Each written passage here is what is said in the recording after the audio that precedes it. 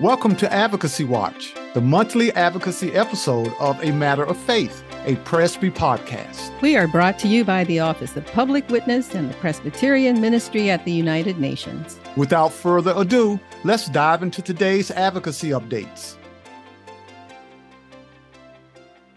Hi, we would love to welcome you to this episode of Advocacy Watch. We are so excited as the Office of Public Witness and the Presbyterian Ministry of the United Nations come together to talk to you about all of the exciting work that we are engaged in.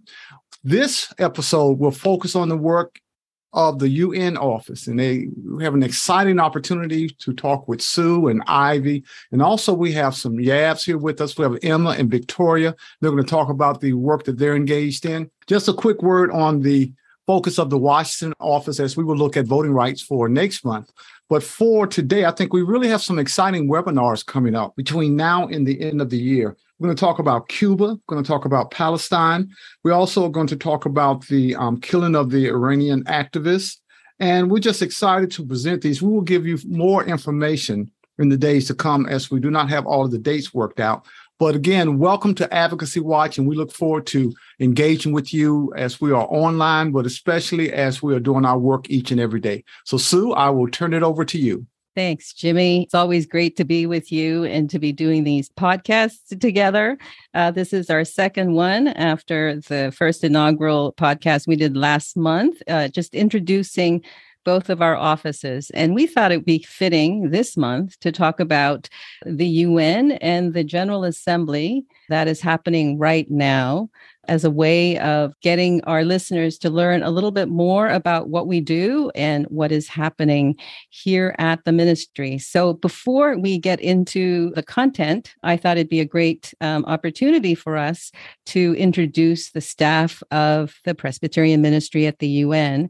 Aside from myself, we have Ivy Lopedito, Emma Johnston, and Victoria Alexander. And I may have messed up the order, but I apologize. And they will do their own introductions. So Ivy, why don't you take it away? Yes, thank you, Sue. So hi, my name is Ivy Lopedito, and I am the Associate for International Issues here at the Presbyterian Ministry at the United Nations.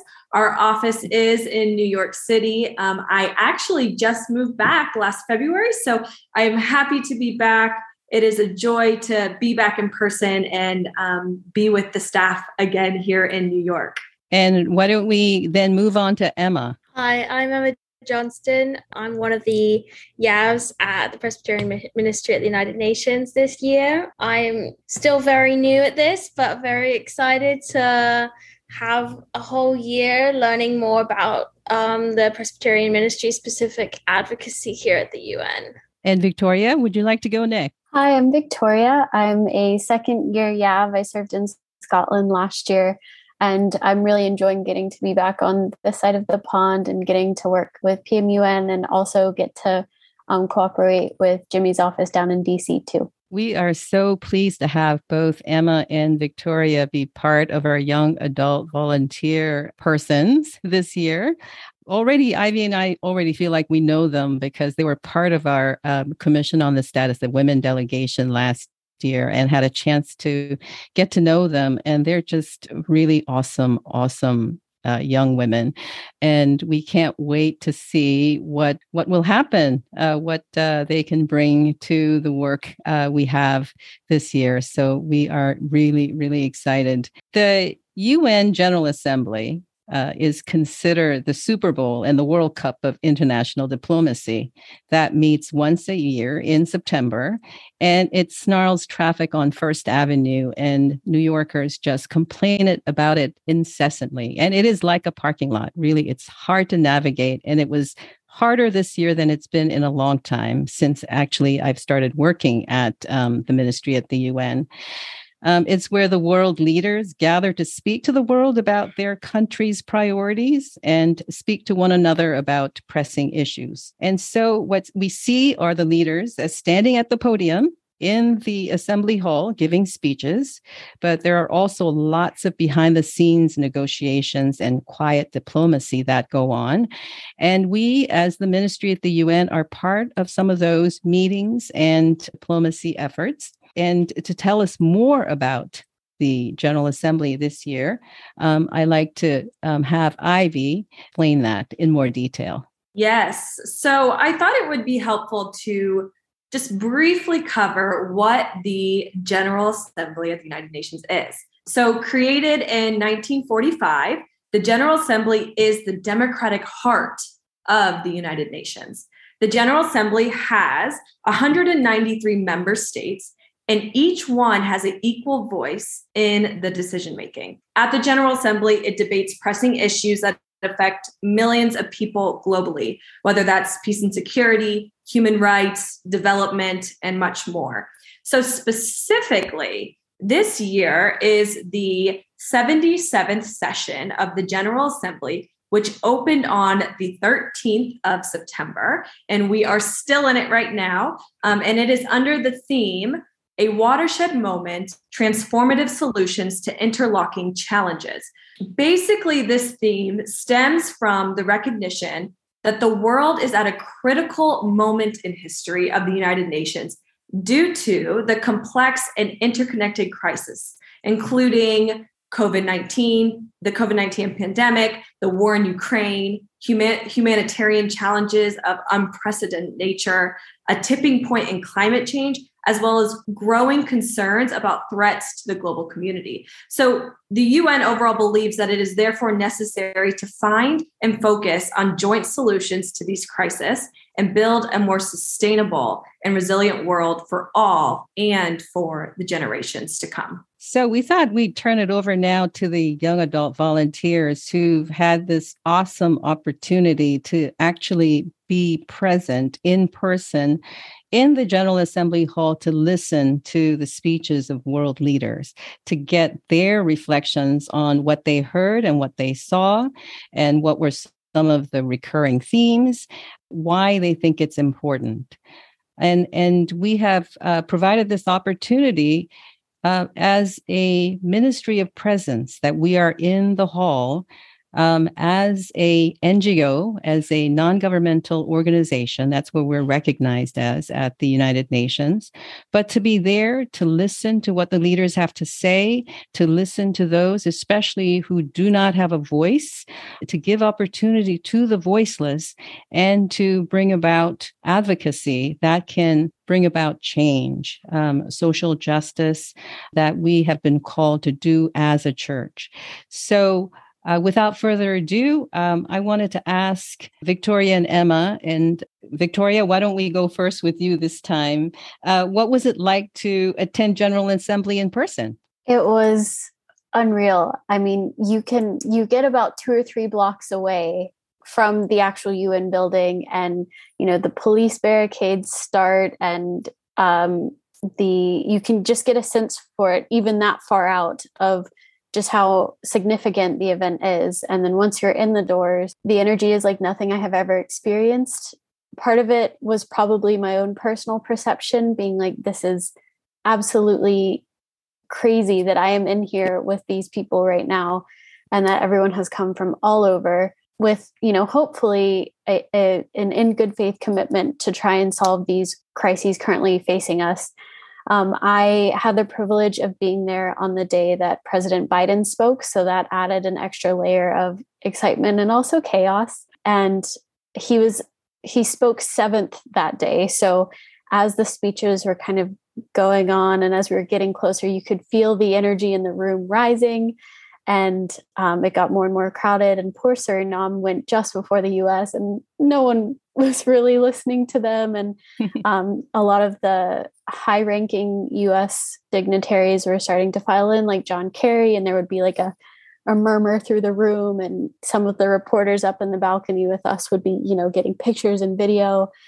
There was a fluctuation throughout the day during each country's speeches, as some people would take lunch, but everyone was in their seats for Biden's speech. And the level of authority and influence that the US wields, there was something tangible to that in the room. And you could really see people were paying attention, for better or for worse. And also, for better or for worse, we do still wield a whole lot of influence. And with that, I kind of felt, we have a special kind of duty to do the best that we can in such an influential role. And I felt that, like, not even just as a US citizen, but also, as a young person in a church that has consultative status with the UN and has kind of this important role of lifting up certain issues that maybe policymakers might want to try and avoid, or lift up people that are sometimes looked over. So it was just unreal to get that feeling in person and to be at the center of where it was all happening. And it really is,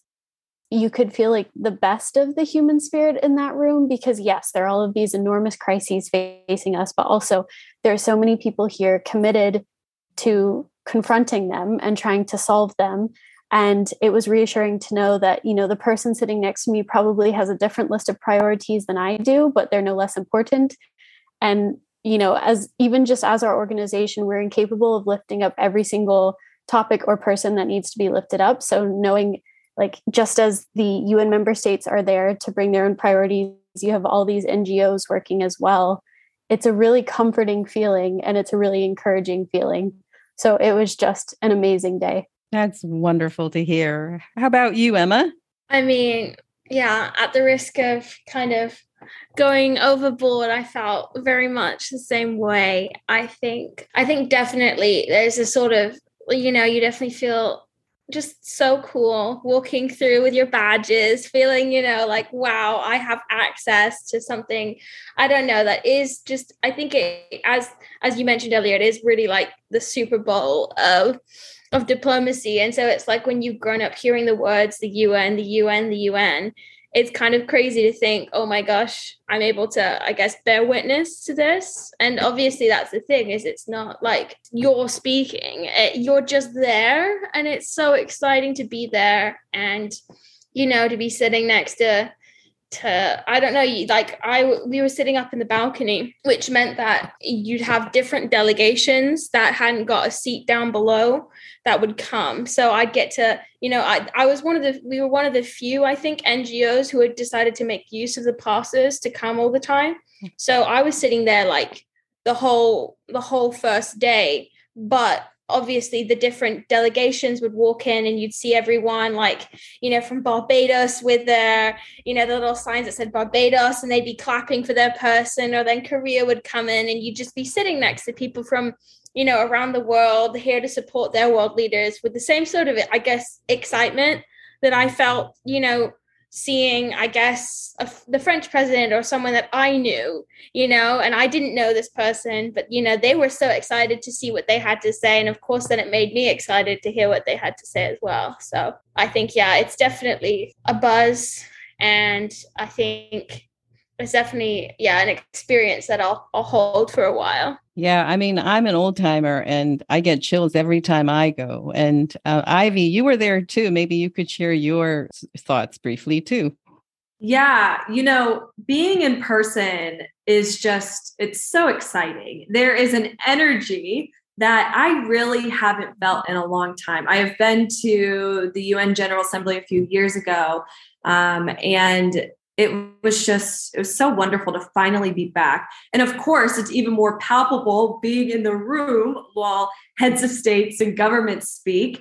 And I'm like, man, I don't want to take any of these opportunities for granted. And, really, this is the biggest moment on the diplomatic calendar. And I saw that it was also the largest United Nations General Assembly in recent years, after 2 years of being virtual. So we've been virtual during COVID-19. And so being back, you could just tell that people were ready to be back, that we were ready to join together once again after being away for so long. And like I mentioned a little bit earlier, UNGA took place, and it is taking place against a backdrop of just a lot of complex and interconnected crises like climate change, COVID, inequality, poverty, hunger.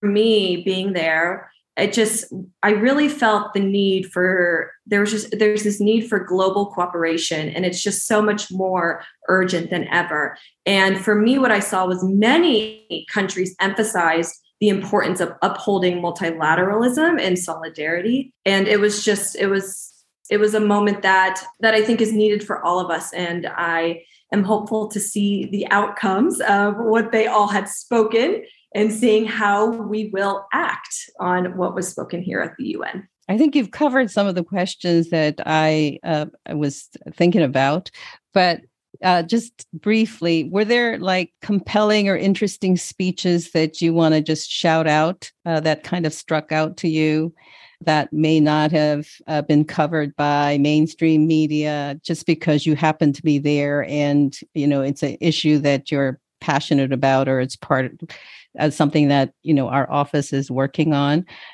I see some nodding. Who wants to go? I just cannot get over the incredible leadership that small island states like Papua New Guinea and Barbados have shown.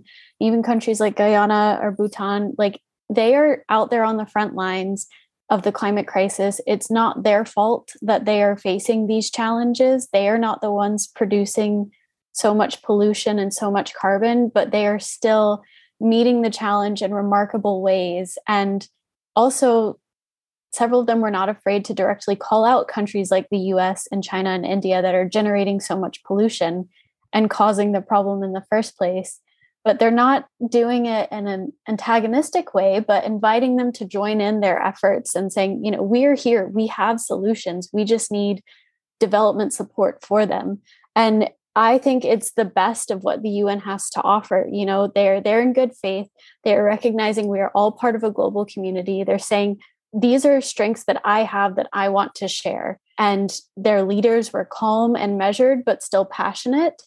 And I just thought it struck an incredible balance. And to me, those were some of the most empowering and inspiring speeches for myself, is hearing, the answers are here. We just need to lift them up. So I really enjoyed hearing from those countries. I think similarly, I would highlight as well. I really enjoyed Barbados' speech. I felt like it. I think she was amazing, and there was, I guess, this real, not just, it felt like there were concrete solutions offered within her speech. She was talking about this Bridgetown agenda that I guess that Barbados had. I guess it was leaders and intellectuals and professors from all around Barbados had come together to write this Bridgetown agenda that they were inviting other countries to look at and apply themselves. And I felt like there was just this way of, I don't know, as Victoria said, the answers are there. There are people that are really working hard. But similarly, I don't want to also hammer home so much this idea that it's all sunshine and rainbows at the UN, that it's I also wanted to just remark that, while you're having these amazing speeches, you do notice as well that a lot of these speeches are being given, I think the UN is an amazing time for people to come together.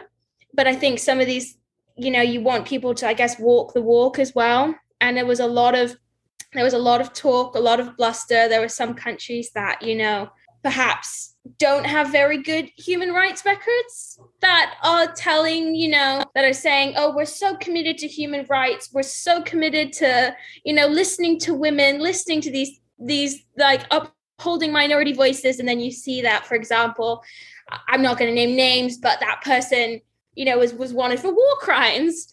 So I think we have to, while there's this, I think there's a spirit of idealism at the UN that I think we need to keep.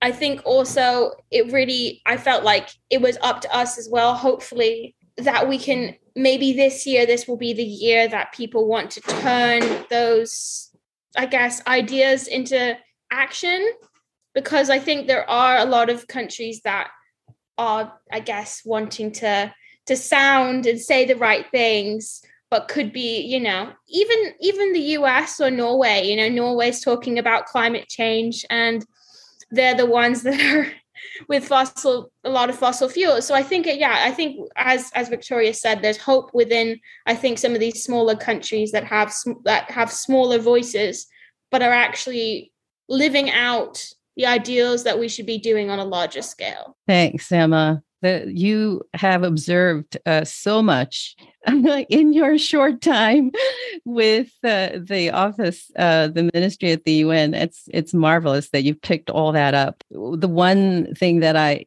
remind myself and all of you too is that every country has one vote. And so whether you're small or big, you only have one vote. And you can, if you come together, make things happen and take action. And I think just our listeners can also hear from what we're saying that we have a lot of work to do, a lot of work cut out for us. And you have the energy to assist and help us do that work in this coming year. So I thank you so much for sharing your reflections with us.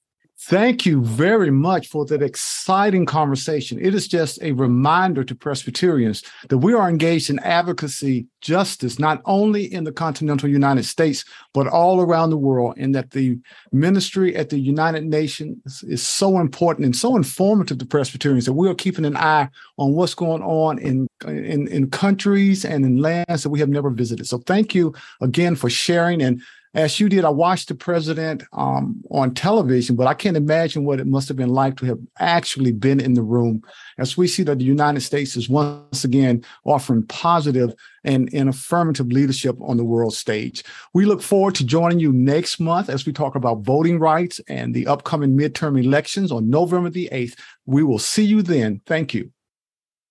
Hey everyone, thanks for listening to the Advocacy Watch. We want to thank Sue and Jimmy for joining us on the podcast each month as they highlight the advocacy work that the church is doing and to offer us some ways to get involved. So check out Advocacy Watch each month. Look forward to it and join, subscribe, leave us a review. And of course, if you have a question for any of us, send them to faithpodcasts@peaceusa.org. We will talk to you again soon.